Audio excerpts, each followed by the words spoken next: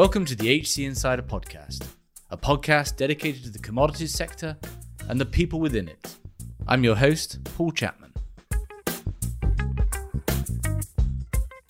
Today we're talking rare earths, critical components in modern technologies, and also critical in energy transition, particularly in electric vehicles as well as in wind turbines. We're talking what are rare earths, what is the market structure, what is the opportunity both now and in the future for the commodities sector. Our guest is Chris Goodman. Chris is on the board of Canada Rare Earth. Chris has had a 20-year career trading hard commodities and has spent the last 5 focused on the rare earths markets. Chris, thanks for joining. Thanks for having me on, Paul. So I'm looking forward to this. So we're going to dig into what rare earth elements actually are and the market structure around them and some of the future trends that you see. Before we dig into, I guess, the chemistry, they have been in the news a lot just in the last couple of months, the first quarter of 2021. What's going on? I think, Paul, so if we maybe go back a little bit and look at where they've been in the media over the last decade, there's been sort of 2 strong periods where they've been in global media. The first one was back in 2010, 2011, purely because of a China-Japan trade spat. A Chinese trawler was detained. There was by the Japanese. The Chinese reacted by closing down the exports of rare earths to Japan, and prices spiked tenfold, and there was a bull market for a number of years, and that led to some other sort of bits and pieces which we'll talk about later. Then things really, to be honest, went pretty quiet, and then during 2020, there was a President Xi and President Trump were having, as you know, the US-China trade war, and as part of the wider trade dispute, there was an introduction really of rare earth and how China dominates the rare earth industry.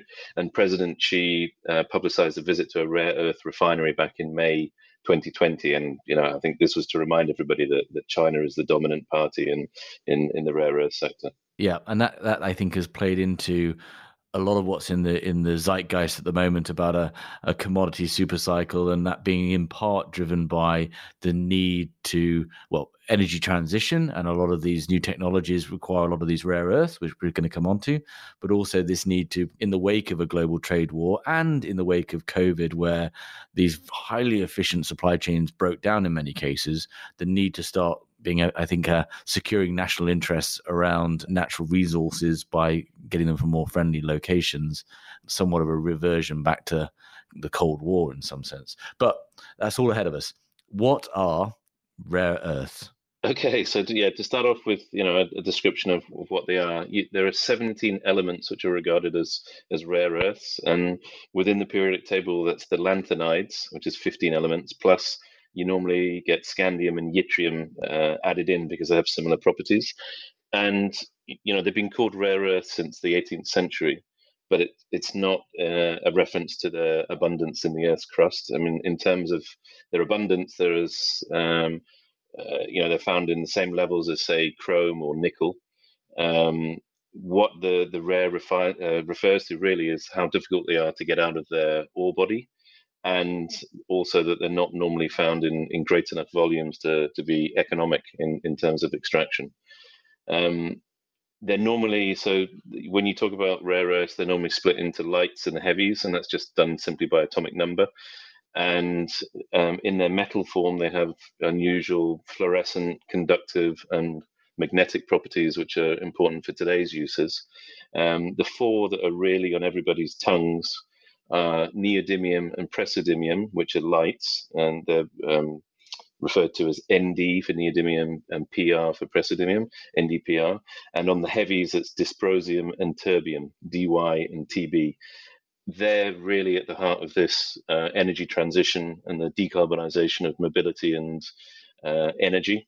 And they go into the permanent magnet motors of electric vehicles, and they go into the turbines in wind turbines. So they're the ones that really get talked about. Staying on kind of the industrial uses and a bit of the history, these things have been around, as you say, for quite some time, and have been, I guess, of growing importance to the modern economy. Initially, actually, I think in the arms manufacturing, But can you just keep us on sort of the history and the uses of these rare earths? Yeah, sure, Paul. I mean, I think it's really important and it's interesting to get a perspective of what they've been used for, and it's changed dramatically over time. So there was a German scientist back in the late 19th century, a guy called Welsbach, and he bases the incandescent properties of rare earths. He developed it's a gas lamp, or he invented a mantle, which is basically a gauze soaked in metal salts. And it's quite difficult to light, but when you light it, emits a white light for a long period of time. And interestingly, by the middle of the 1930s, you'd had over 5 billion mantles produced. And, producing these mantles, actually, there was a lot of rare earth flammable waste that was produced as well. And Welsbach alloyed this waste to iron, and it created what's called mish metal. I don't know if you've heard about that. That's flint stone, which went into cigarette lighters, ignition devices, etc. So that was the early period of rare earth uses, and then things have sort of accelerated from there. In the 1950s, color TV technology required europium, one of the rare earths. In the 1960s, they had was research funded by the U.S. military. They had a samarium cobalt magnet. 70s and the 80s, there was a lot of research in batteries, and you still have this lanthanum and neodymium added into a nickel. It's a nickel metal hydride battery. The 1980s, there was aluminium scandium alloy that was lighter and stronger. A lot of this research was funded by the Russian military. But I think one of the things that it's a lower value product, but cerium is used extensively as a glass polisher and a cracking agent, a petroleum cracking agent. And most of the volumes actually coming into the US these days are from a volume perspective, is cerium. I think one of the most interesting sort of uses and how it came about is during the 80s. I think it was 1982. General Motors and Sumitomo, they combined neodymium, iron, and boron and created an extremely powerful and lightweight permanent magnet. They also added a little bit of dysprosium and terbium, which further enhances the magnet. It allows the magnets to operate at higher temperatures. And really, this for me has been crucial. This is why they're used in today's gadgets. It's the miniaturization of magnets. So now they go into cell phones, in various parts of cell phones, in various parts of cars. The electric window, the windscreen wiper. It also goes into computer hard drives. And you touched on it earlier, but the decarbonization of energy and mobility. So NdPr, DyTb go into the permanent magnet motors, which are in electric vehicles, and also into the wind turbines. What are we talking in terms of volumes, and were each of these various actors able to mine locally at that time? Can you sort of give us a bit of context around that? Yeah, I mean, look, let's talk first about maybe the volume and the scales that we're talking about. We would always refer to rare earth oxides, which is the output from a refinery. It's only 170,000 tons a year of globally of rare earth oxide production. It's abbreviated REO. 15 to 20,000 tons of that is produced in Malaysia by a company called Lynas, and then the rest is basically China. In terms of the raw material, you're mainly China. Australia has a mine Lynas has a mine in Australia called Mount Weld. And there's been the restarting of a mine in California called Mountain Pass, which is now owned by MP Materials. And they're planning to have a refinery, so not just the raw material, but they'll have REO production. The idea is by next year, by the end of 2022. If you look at what's that worth? What are these things worth? 170,000 tons is probably somewhere around the range of $6 billion US. And if you consider that today's copper market, annual size is 300 billion US dollars. So this is possibly why you haven't talked about rare earth, or people haven't talked about rare earth in a great amount beforehand. I think the interesting thing though is that these materials go into obviously a large number of goods, and over $1 trillion of goods contain rare earth components. If you have a disruption in the supply chain, that obviously has a knock-on effect. Yeah. Before we get into I guess the story of China dominance in this, can you just talk a little bit about the manufacturing process? What are the ores, the refining process, which I understand is really kind of the rate limiting factor here, both technologically speaking, but also from an investment standpoint as well. Yeah, for sure. Yeah, so I mean, there's probably around 200 rare earth minerals around the world, but only three really have any economic potential, and they all come from igneous rock, so from magma, from lava, and a specific rock called a carbonatite rock formation. You have these three minerals. One is monazite, one is bastnasite, and the other is xenotime. You also have some secondary deposits which are coming from the weathering of these primary sources. And one of those is really its iron absorption clays, which really has been mostly China. And this is probably gives, has certainly given the industry a bit of a bad name. This ionic clay is leached in situ with acid and has been pretty damaging from an environmental perspective. You mentioned about the refining being a bit of a bottleneck. I mean, around the world, there's probably 800 mineable deposits, but the issue has been, how do these things go into production? You obviously need finance, and it's been difficult to get finance. A lot of investors were burnt after the last spike that I mentioned, the 2010 um, incident with China, Japan, which then led to price spiking. People got excited, got in, got burnt. So people are a little bit more wary now about putting money into the rare earth sector. And I think one of the big things is that China has dominated the industry over the last certainly 20 years. Their biggest deposit and the most well-known rare earth deposit in the world is a mine called Bayan Obo in China, which is actually a polymetallic. It's actually an iron ore mine, and rare earth is a byproduct. So in terms of costings, they're mining iron ore anyway. So this is kind of a very cheap way for them to get the rare earth out. Other well-known deposits in the world, maybe Mountain Pass in California, which is a bastnasite, and Mount Weld in Australia, this Lynas mine, which is also a bastnasite. It's also worth noting that within mineral sands, or within heavy mineral sands, there's monazite is contained, and there's decent deposits throughout the world, whether it's Africa, Australia, Brazil, USA has some too. It's probably just worth mentioning now, how production has evolved, since this, pre 60s. So obviously we talked about Wells back in his gas mantle. He was, or the source of the rare earth that went into all of that was monazite, really from Brazil, India, and the USA. So that's kind of, to be honest, probably up to the 1960s. That was the main source of rare earth. That kind of changed in the 60s. Mountain Pass in California, which is the bastnasite deposit, it has lower radioactives than compared to monazite, and this became sort of the biggest mine in the world, for the biggest rare earth mine in the world. In the 1980s, China started producing from their large deposit, and right until really quite recently, they've just completely dominated the scene. And it's probably, I'd say, probably quite a good time now to talk about, the history of Mountain Pass in the USA. I'd love to go on to that. A couple of questions. One is, how environmentally destructive is mining and refining rare earth materials or elements?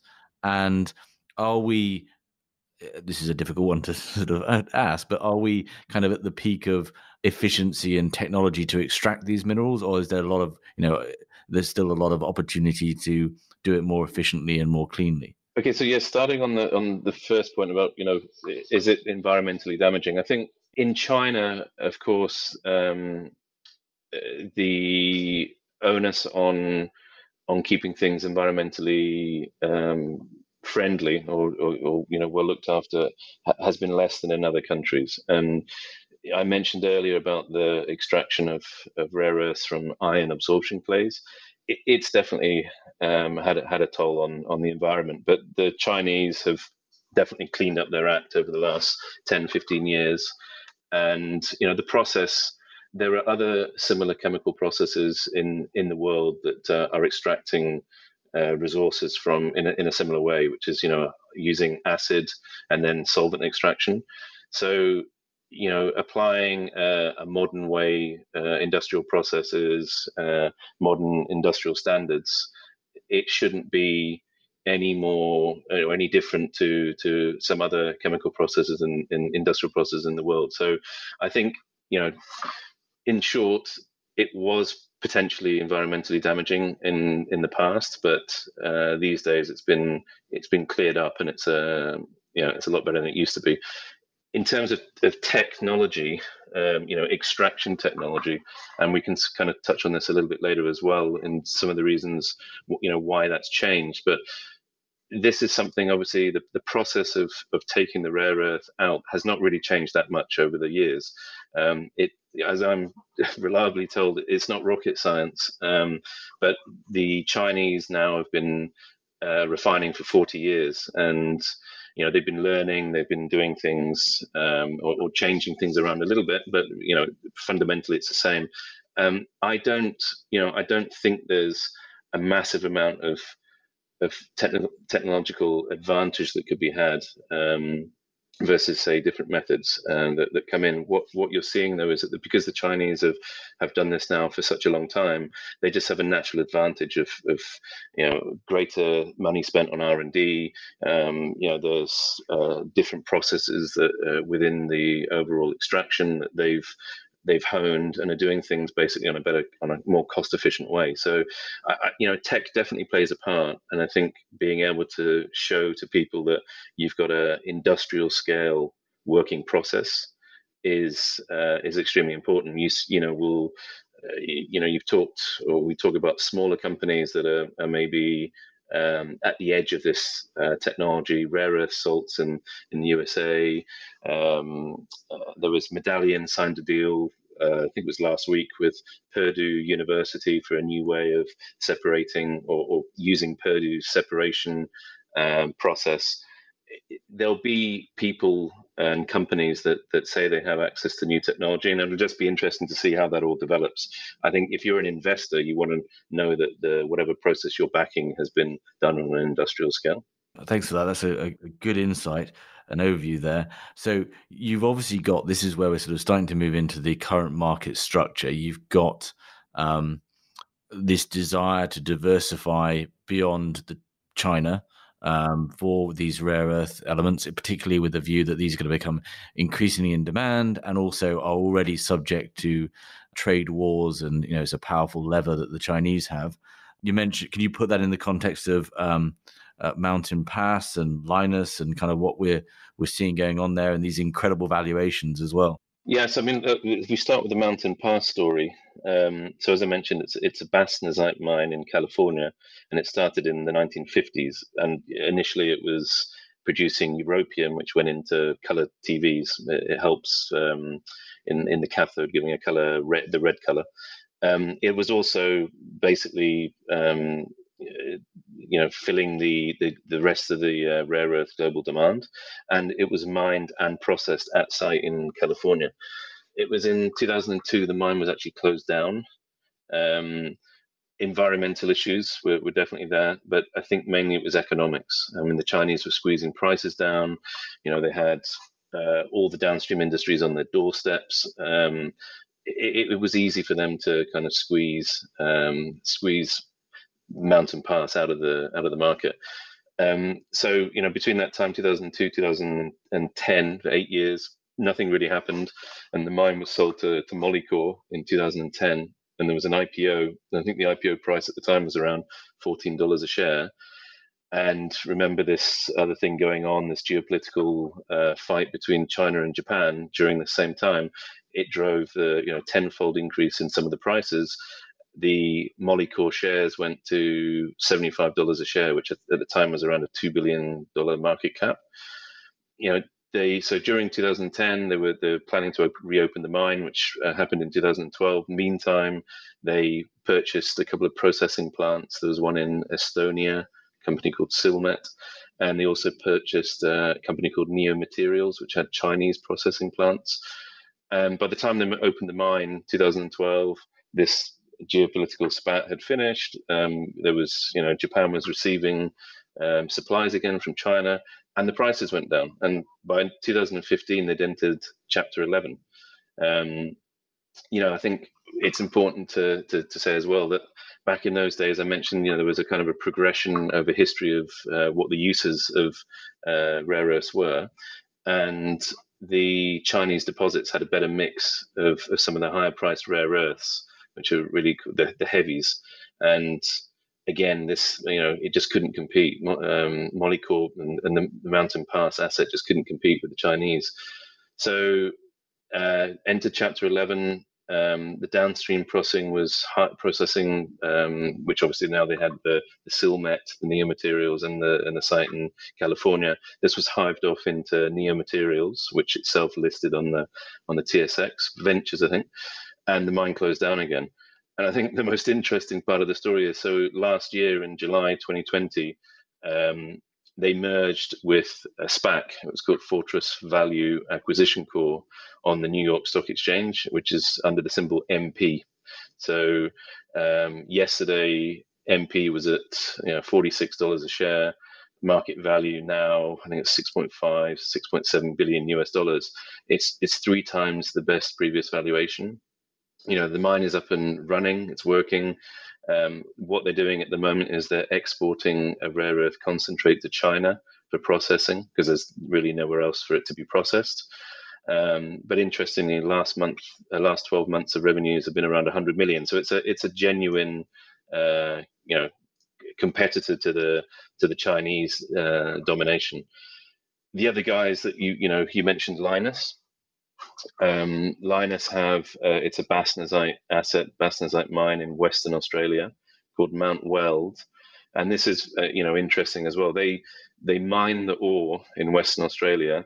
It's partially concentrated, beneficiated, and then this is sent to Malaysia, where they have their refining plant where it's processed, which seems a little bit strange. The Malaysian government has decided that it won't be able to continue refining there, and I think it's by 2023, or they've had an extension of the license until then. So they're actually building a refinery in Australia, and at some point, probably around by 2025, they won't have the operation anymore in Malaysia, or their primary processing will be back in Australia.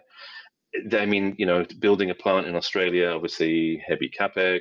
OPEX will be higher than than certainly China, and I think you have to have a positive look on the market to make sure that Lynas and MP will be in the same boat, that Lynas and MP can survive and won't get squeezed again as has happened previously by the Chinese. And I want to talk about, I guess, the future and consumption expectations. Just before we get there, on the market structure side, so are rare earth elements considered commodities? Where do the commodity traders, if at all, sit within this at the moment? And also, where do the traditional miners, the big metals miners, where do they sit as well? Is this very much still a niche play, dedicated, bespoke producers? What's the broader structure there? So the short answer straight away is that the big miners have really not got on into this game yet. And I mean, I think basis a 6 billion annual market value of products, there's a reason why. And the guys that are sitting there with decent valuations at the moment are the guys that have mines and have refineries. So it's kind of an integrated supply chain, and they're dealing with the customers directly. So MP Materials will, right at the moment, is exporting to China, because China is where this material is processed, and because it's processed in China, the next customer in the chain, which will be the magnet producer, they're sitting in China too, majoritively. I mean, there's some in Japan, some in South Korea, but you've had these industries built around where their materials have been. So, with China's policy on eking as much value out of within country, within China itself. These guys are the ones taking the downstream industries, and I think that's really where, from a market perspective, and where the customers are, that's where we're going to have to see change over the next 5 to 10 years. So, will Linus end up selling material to Australian magnet producers, or at the moment it sells to China and to Japan? Will MP Materials, once it's producing the rare earth oxides, will it start to build a sort of a nascent industry in the US around this? I mean, I don't know. I would expect that's where it will go. But I think that you have to have government buy-in, you have to have change and shift in government policies about this for that to go through. Mm. What's fascinating about this is that if it becomes increasingly, the demand continues to increase, and actually technological innovation means the uses of these things also becomes more strategic to nation states and so forth. Do you see the disintermediation by trading houses, by traders? Before you answer that, how are these things currently priced? So I mean, from in my memory, I mean, this brings me back to trading coal many years ago, before any indices were set up. There's a couple of the journalistic pricing, we get published on a weekly or a daily basis for some people, the prices, but that's not it's not a hard and fast. It's not an OTC. It's just getting an understanding of what the prices are in the market, and that means that things are a little bit more opaque, and that's normally attractive for trading firms, because it allows you to keep one step ahead. So I think right now, on the raw material side, with everything going to China, from a trading perspective, I mean, I see a big increase in Chinese queries for material coming into. They're looking for raw materials that wasn't there even 12 months ago. So there's probably there's a point at which traders could get into this. Whereas, as much as 12, 18 months ago, that opportunity wasn't really there. And Chinese domestic demand is so high that they are already importing from overseas, as the MP material. They're doing deals with mineral sands guys. When you've only got so much material, you've got demand increasing. That's a good environment to pick up opportunities. So there aren't a host of traders in there at the moment, but it's something that I believe, from a market perspective, that will develop. I mean, the trader always offers, the basic. He can help with the finance. It helps manage the up and down in production. There's a role for traders there. There aren't that many rare earth traders out there, though. I think is one of the other challenges. Just so you alluded to it there. What's going on right now? So you mentioned Chinese demand way up. What's driving that? What are we seeing in the market as we speak today? I mean, we're seeing rare earth prices on the back of the commodities super cycle and just Chinese demand. Rare earth prices have gone up strongly over the last 5-6 months, and you've seen that on the back of the equities that are exposed to the rare earth sector. And you've seen that in the prices that we're seeing for the raw materials. So, I mean, that's being driven by greater demand within China itself. So, there'll be more magnet manufacturing. There's I think you're seeing across the globe, and certainly during the COVID lockdown, the world is far more conscious about climate change. How do we address the climate change problem? I've sat in quite a few virtual conferences over the last few months that have been focused purely on addressing, decarbonization of mobility, of energy. These are all, rare earths are at the heart of all these changes. I mean, I've enjoyed, listening to the podcast that you've done on hydrogen, and I think, from a mobility perspective, there are a few options out there. It's not just electric vehicles that are going to be the winner overall, but you could see 3 times the demand in rare earth going into with just wind turbines and permanent magnet motors for electric vehicles over the next 10 years. And I think, China realizes that, and China's starting to to get ready for those increases, and it's just having, along with this cycle, it's having a positive effect on prices and on demand. Yeah. One question I have is kind of like lithium. Actually, it takes longer to build a lithium manufacturing plant than it does actually an electric vehicle plant. What's the investment cycle? Because I mean, there's an argument here from what I'm hearing that if you're going to get this huge, almost exponential rise in demand for rare earths, could we see prices just skyrocket, and because the investment cycle is just that much longer? What is the investment cycle in getting one of these mines and integrated refiners up and running? I mean, look, it's not positive for the industry as a whole if we see a massive price spike, because overall there'll be a downside at some point, and people will get burnt, and so I think we all need to be planning now. And this has been going on for some time. So, participation in mining projects. There's a number of projects around the world that I mentioned. There are probably 800 deposits, but 4 or 5 of mines are moving, closer towards bankable feasibility studies. Obviously, MP Materials is starting to produce at decent volumes. There's expansion plans for Lynas. They'll be able to take up some of the slack in terms of the increase in demand. But the cycle from finding an asset to drilling it out and getting the finance, it is still between 5 and 10 years from inception. So this is something that investors are aware of this. Mining companies are aware of this. I mean, we still really see the rare earth sector sitting in the junior miner sector.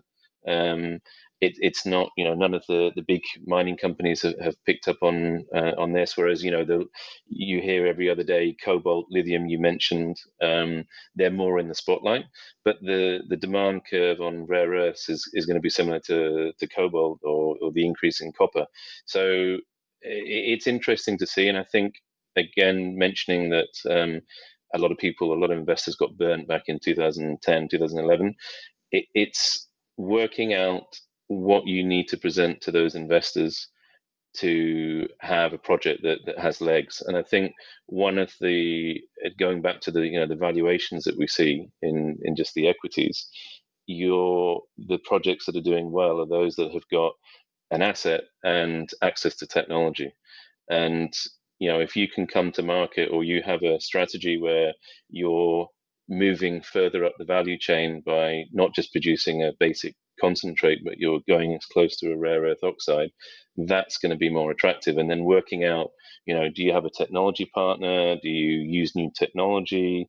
I think for me, a company that has access to a Chinese technology, designs for refineries, can operate refineries. That for me is something that's very interesting, and I think that's crucial in terms of the financing part of it to be able to have a decent solution. And I think one of the interesting things I find still is that when you talk to the mines out there that are really purely focusing on developing a rare earth concentrate, their valuations or their understanding of what their pricing is going to be, and what prices are going to get with the refiners, is just extremely optimistic. I mean, you're not going to capture 70-80% of the rare earth oxide price under today's market structure. It's going to be much lower. I don't know really any other commodity at the moment where there's such a decent refining margin, and that opportunity is not going to be there forever. But I see that as the miners have to think about that and how they can eke more value out of their business. So really, actually, that value add step up is at the refining stage, and actually the ore is quite discounted. Does that come back to, because this is an interesting sort of paradox in a way, that it is a relatively environmentally destructive process, mining rare earth materials, yet rare earth materials are part of the necessity of energy transition. And you mentioned financing there. I imagine presents a bit of a dilemma to the financiers about, does this constitute an ESG investment, or does this constitute, quite a deleterious, environmentally impactful mining business? Yeah. I mean, we mentioned with the Bayan Obo deposit, which is, it's primarily an iron ore mine. So if the iron ore mine is in development and you're taking a secondary product, which is rare earth, is that a better way to do things rather than having a specific rare earth mine, which might be. I think under today's standards, obviously standards are increasing globally, and ESG is such an important part for financiers that it's going to obviously has to be reflected by the miners. But there are monazite that again could be a byproduct or a waste product of other mining activities. That's possibly a way to look at it. But I think when it gets to ESG and mining, it's not just rare earths; it's across the board, and that's something that we either have to live with, or have to address and have to spend time and money to make these things less environmentally destructive. And lower the overall footprint, or we're not going to have those elements that go into technology. I think it's quite a kind of a black and white scenario from that perspective. Mm. And as I understand it, recycling of rare earths is actually quite technologically challenging in and of itself. Yeah, no, that's a good point, because we haven't mentioned recycling. I haven't focused much on the recycling part of the sector. There's some tech that's out there. I think as more goods are, for example, it's quite difficult to extract value from the rare earth, say from an iPhone. It's a very small amount, and it's quite a lot to get it out. But maybe when we're talking about proliferation of electric vehicles, wind turbines, etc., then refining becomes a far easier proposition. In one final sort of thing I just wanted to touch on, I did find it fascinating. You and I, in the preparation for this discussion, talked about Tesla and the needs that would go into, and I guess this is at the heart of this question about scalability in not only electric vehicles but all of these energy transition technologies as well, in terms of the raw materials that go into them. I found some of the information you shared there quite fascinating, because whilst rare earths aren't the rate limiting, or certainly consumption would increase, not necessarily as much as elements like lithium. But can you just talk a little bit about, just I guess re-emphasize for us the demands are going to be out there from the electric vehicle growth on rare earths? Yeah, I mean, not just. So I think that the two big ones that I see, the electric vehicles for sure, and also the wind turbines, wind power. You have in the UK, you had Boris announcing, the government announcing huge. They want to be the equivalent of Saudi Arabia for oil, for wind power. That's 32 gigawatts of power coming online. I mean, that the amount of rare earth required, I'm sure, hasn't been. I mean, it's been discussed, I'm sure, but that's a lot of rare earth. If you were to consider Tesla at producing 20 million cars a year, and you take 2019 production numbers for rare earth, and it's the magnetic rare earth, so the four that we talked about, Nd, Pr, DyTb, you're basically taking up 40% of the global production. And that's only, that's Tesla with 20 million cars. And, obviously, just going through the numbers that European governments are saying that they don't want any internal combustion engine sales, vehicle sales by 2030, or some Norway's even sooner than that. I mean, 20 million is going to be a drop in the ocean. It's going to be a much higher number. So the impact to the overall demand curve is massive. And as I say, that's not including the wind turbine section. So, we need to be discussing this as between investors, mining companies, and experts in rare earth refining, because this is going to have a big impact on demand, and we need to be sure that we're ready on the supply side. And it's not easy to substitute. We could put hydrogen vehicles in instead of electric vehicles if the numbers are, we're suffering. But it's difficult to substitute rare earths out of these technologies. And it is, we talked about the time required. I mean, say 5 to 10 years for bringing on supply. We need to be making these decisions now. Fascinating. It sounds from all that you're saying that it's unfortunate how that a decade ago that sort of false start burnt so many initial investors, because this time around it actually seems like there's going to just be sustained demand out there, even if EVs and wind turbines don't grow as governments necessarily and organizations wish. There's just simply not that supply out there available, and it does need to be addressed. I agree, and these are the best conditions for investing in the rare earth market. Whether it's equities, whether it's trading, whether it's looking purely at projects, whether it's getting involved in the tech side. The demand increase is going to lead to, and in my view, more value available upstream, because there's going to be more refiners wanting the same cargo, and their margins will reduce unless those costs are passed on to the end users. So, and as I said, I don't see other commodities with such room between the raw material costs and the refined product value. It's just, and that arb is not going to be open forever. From a trading perspective, you need access to the raw material, and you need the relationship with suppliers, refiners. You need access to capital. And I think you need to be diversified right across that supply chain, whether it's upstream, midstream, downstream, to really pick up on this. Yeah, which I guess brings us full circle. And the question there is, there aren't many rare earth experts out there. You yourself came from other hard commodities and came into this, which others can obviously make that transition as well. But it's going to be, I think it's going to be a challenging space but obviously potentially a highly lucrative one. I hope so. I've got my fingers crossed, Paul, that yes, it's this is the right time to be involved in the rare earth industry. I think, I've been involved for 5, 6, 7 years now, and I definitely see, and I'm fingers crossed that this is the time to be involved, and the opportunities will be out there for sure. Fantastic. Well, it's been a fascinating discussion, and a really interesting sector, and I think it's one of those ones where it would be good to have you back on in a year's time and see where we are there, because I think it's going to be a fast moving area. For sure. Thanks, Paul. I really enjoyed being on this. Thank you. Thank you for listening. If you enjoyed this episode and want to support the show, please give us a positive review on Apple Podcasts or Spotify.